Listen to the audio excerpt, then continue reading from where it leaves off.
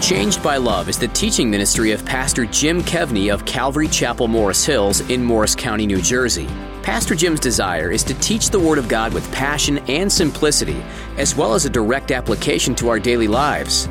Have you noticed that pressure and difficult times make it easy to rationalize the compromising of your faith? However, such times are an opportunity for God's people to shine. In Daniel chapter 11, the prophet is getting a vision far into the future for God's people. While Daniel will be long gone, the Lord is showing him and God's people of the future that difficult times call for God's people to be faithful as well as full of wisdom and insight. That is a call the Lord makes to you and all of us today. To be inspired, here's Pastor Jim in the conclusion of his message, Living Faithfully in the Midst of Chaos. Those who do wickedly against the covenant, he shall corrupt with flattery. But, contrast, the people who know their God shall give up. Is that what it says in your Bible? I didn't find one version that said that. And I'm 10 to 30 versions some Sundays. No, he says, but the people who know their God, actually know him, shall be strong and carry out great exploits. Now, the problem is we're Americans. Do you know a great exploit is actually telling somebody who doesn't know Jesus about Jesus? That's a great exploit. Some versions say they will take action. In other words, what are they going to do? They are going to resist the idolatry and compromise of the culture. That's what they're going to do. They're going to resist it. Now, in the church, like we see here, there'll always be people with divided loyalties. There will always be people, they got one foot in the world and one foot in the kingdom. It doesn't work, does it? James calls them double-minded men and women. They are unstable in all their ways. Here's the thing. Please don't ever think it couldn't be you. Pastor Jim, don't ever think it couldn't be you. Don't think that you and I couldn't end up in that place. Any one of us could, a few bad things. Any one of us could end up in that place, just some heartache or some great difficulty. What's going on today? There are tremendous cultural pressures. There's all kinds of weird political stuff that's going on. Right now, we're dealing with inflation. Some of you are like, by the 20th of the month, you're like, there's just a lot of month left and there's no money left. Some of us are just so busy. I mean, gosh, you've got kids in school, man. If you don't have a good plan for your life, they got one for you. Some of us are just selfish. Some of us have what the Bible calls selfish ambition. As soon as you get passed over for something, maybe that God didn't think you were ready for it, that's it. You're done. You don't want any part of God anymore. Maybe it's comfort. You just think life should be easy. If we went around the room, we could go on and on and on for hours about the things that divide our loyalties between our loyalty to ourselves, our loyalty to something else, and our loyalty to God. You see, I believe with all of my heart that the biggest threat to Israel at this time is not Antiochus Epiphanes, as wicked as he is. It is this group of godless people, this elite group of rich people in their culture, this ungodliness, because empires can only last so long. But this ungodliness can go on for generations. And now I'm not talking about us. Now I'm talking about our kids. And I'm talking about our kids' kids and our great-great-great-grandkids. That's what I'm talking about. And you may never know them, but don't you want to know them? Don't you want to meet some kid in heaven and they walk up to you and say, you are my great-great-great-grandpa? Don't you long for a day like that? Or do you want to take the easy way out and just go with the flow of culture and let them steal our children and let them steal our grandchildren and let them steal our great-grandchildren. And then they'll just die out, but it'll be too late. It'll be too late for some of them. And the second half of this verse shows us that it is possible to resist. How? How can we resist what's going on in our world right now? And it tells us you must be one of the people who know their God.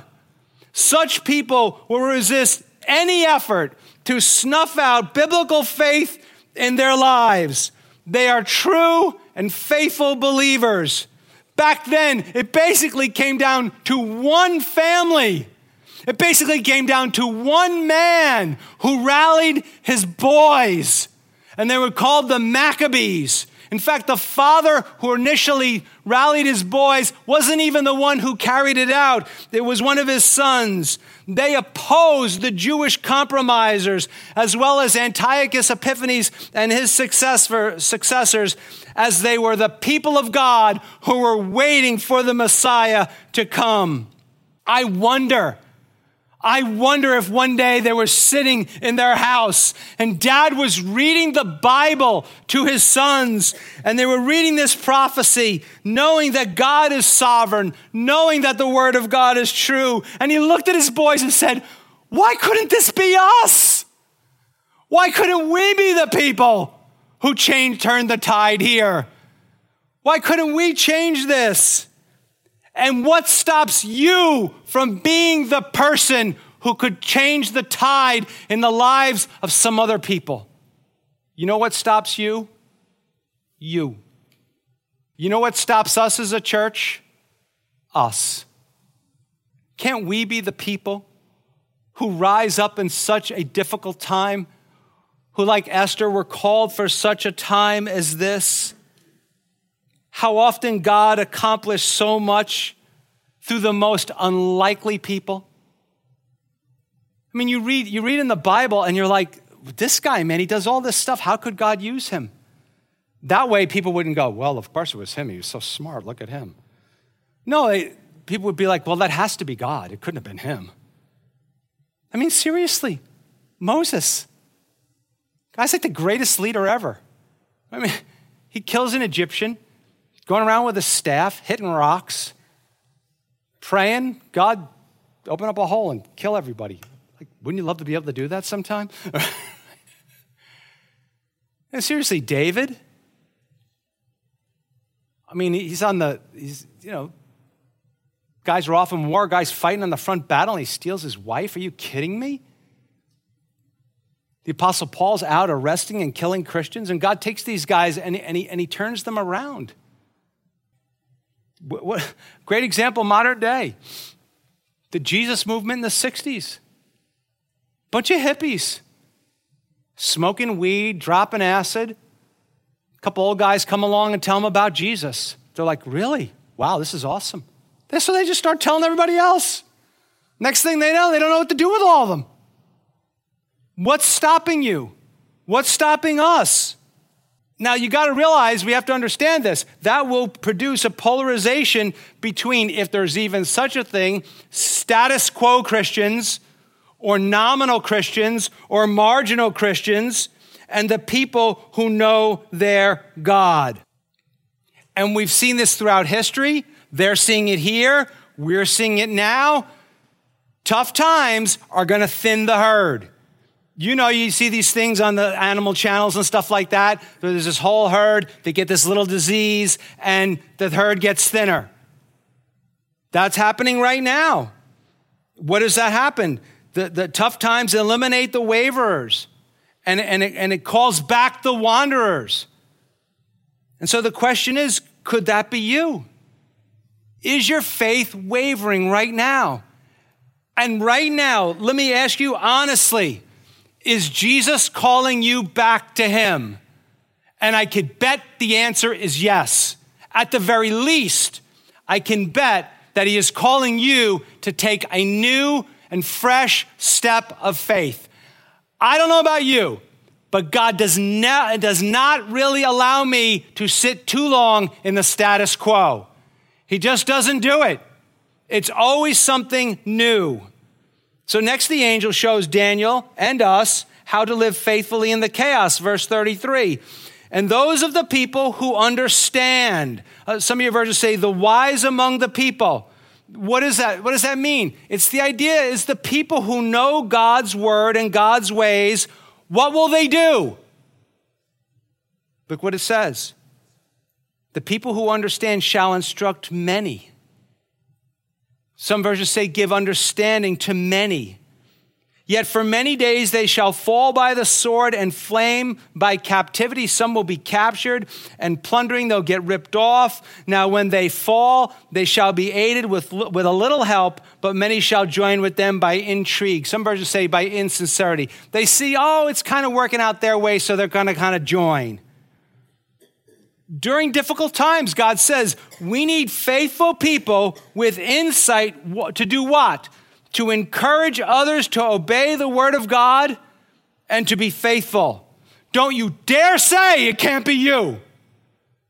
Don't insult God by saying it can't be you. Because again, God takes the most unlikely people and he will use them for his glory. And in many ways, this is the definition of a true believer. Somebody who understands and instructs others.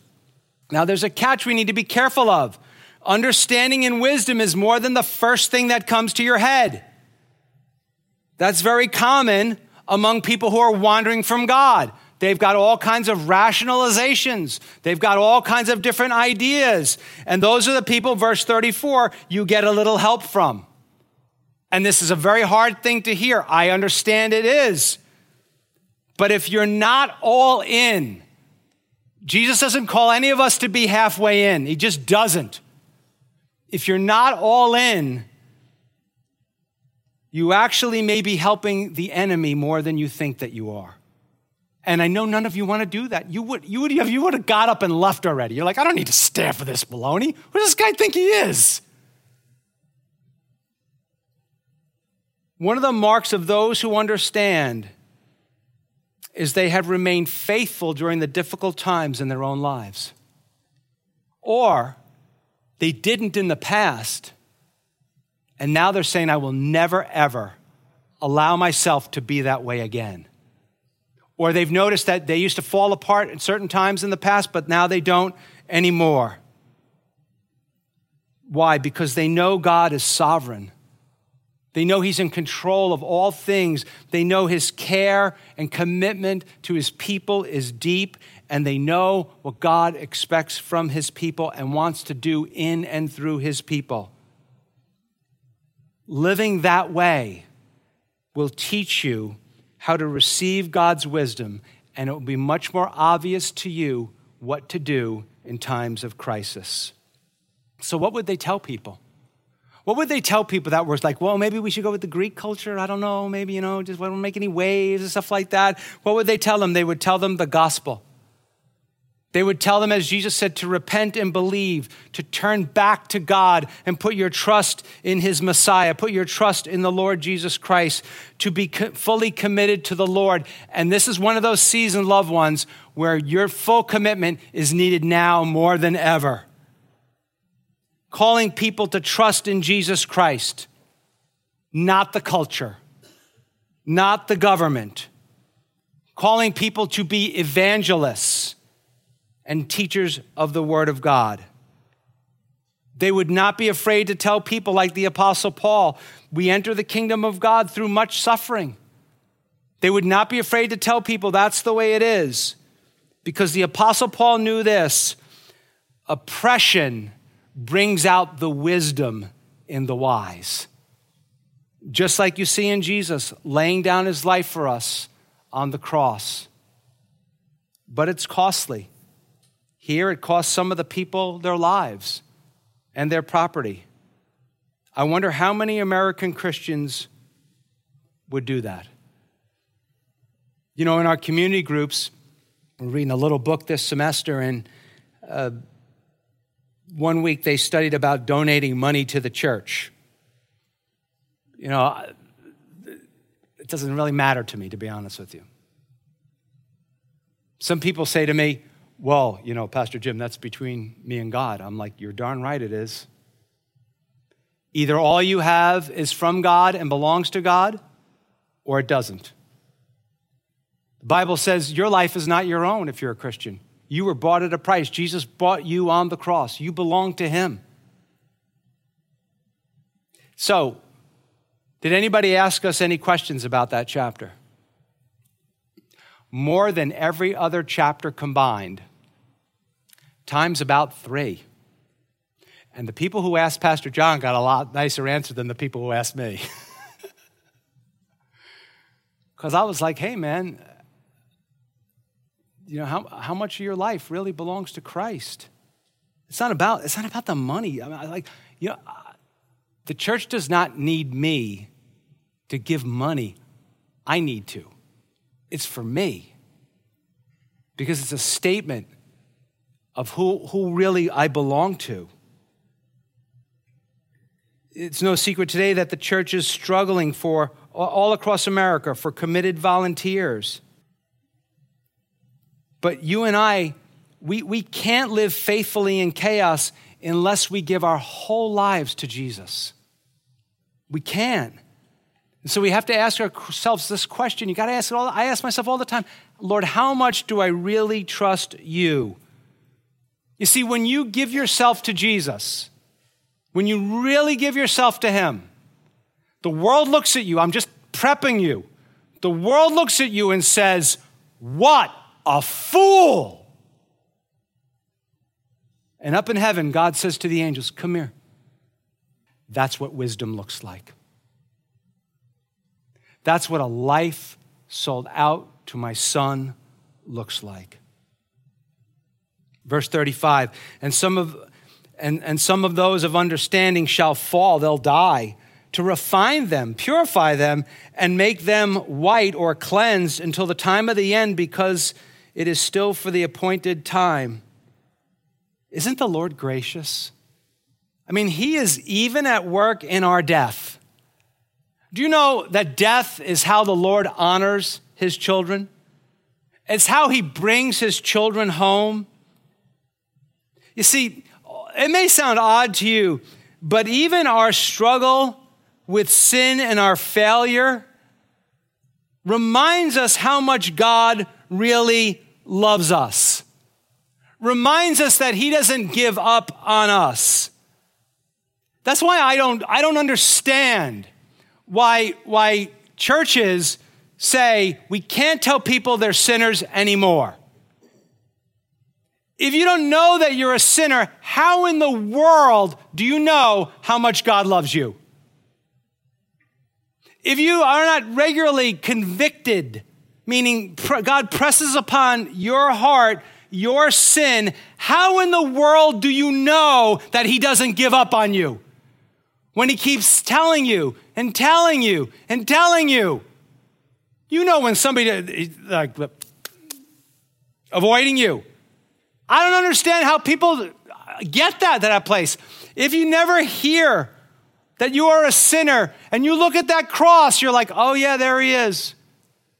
Instead of looking at it and saying, that should have been me. And your heart and your affection is like a magnet towards him. Because you're thinking, my goodness, he is dying on the cross for sins that were not even his own. He's dying on the cross for my sins. And then motivated by love, that's what helps you to live for Jesus. Not because you are a good person, not because you want to do it. Even a monster like Antiochus Epiphanes drives people to God, drives people to his protection, drives people to his power. And then, motivated by that love, by that grace, we desire to help others enter the kingdom of God. Like Jesus said, he's looking for people to go out and harvest the kingdom. Ultimately, Antiochus Epiphanes died too. Most scholars think he went insane. How did I open up this message 3.5 days ago? that the world is insane.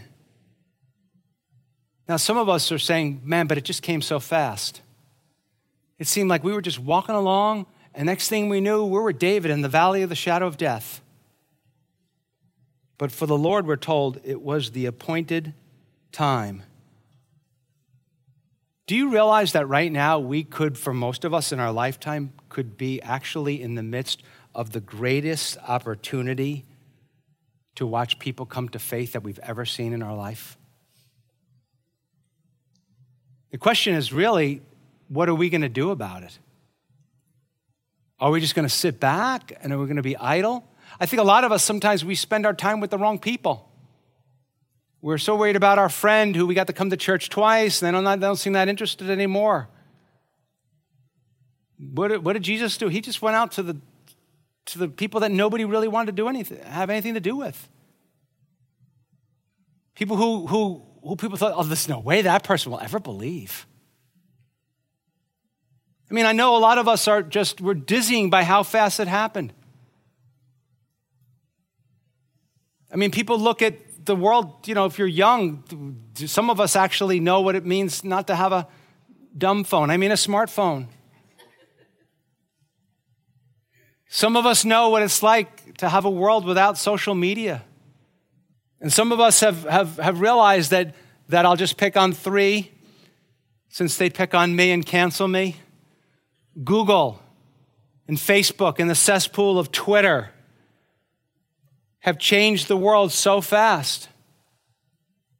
But how often did invaders come in and change God's people and separated and thinned the herd? I think God can handle it. I don't think Jesus is walking around heaven going, did anybody see Twitter coming? I didn't see it coming.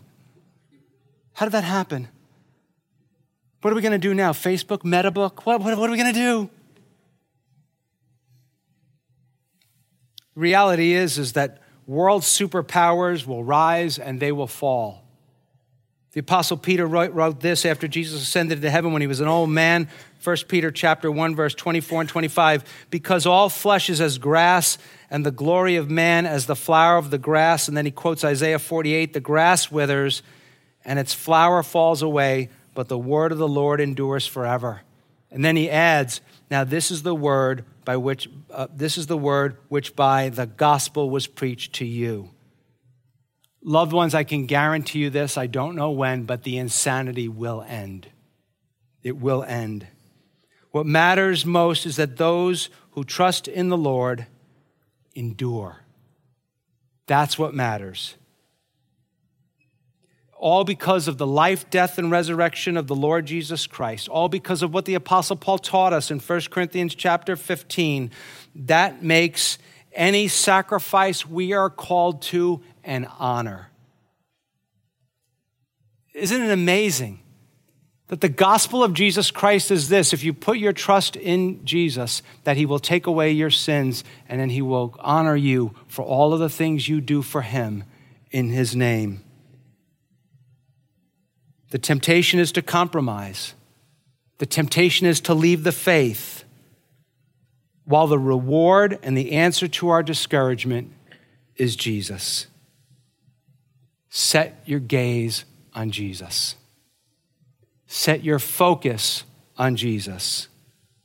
Set your focus on knowing him now and living faithfully in the midst of the chaos. And you can know him, whether you've been a Christian for years and years, or maybe today's your day. You can know him more deeply, and you can know him more intimately, and one day you can actually see his face. What a glorious, glorious day that will be. But until then, we have all been called to live in this day. You are God's man, you are God's woman for this day, to live for God, to do great things, to do great exploits, to be strong for God, to be an example for the world, and to be used by your King.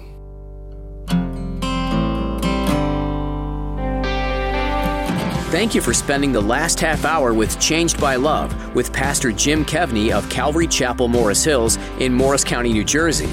Changed by Love is designed to help you deepen your relationship with Christ, no matter where you are in your journey. Teaming with Changed by Love financially makes it possible to reach thousands, many more than you and I could reach on our own. We are stronger together than we could ever be apart. Please consider a generous gift today. Give safely and securely online at changedbyloveradio.org. You'll find our address there too if you'd rather send a check. You can always reach us by phone at 862-217-9686. It takes a team to encourage thousands. You and Changed by Love with Pastor Jim Kevney. changedbyloveradio.org.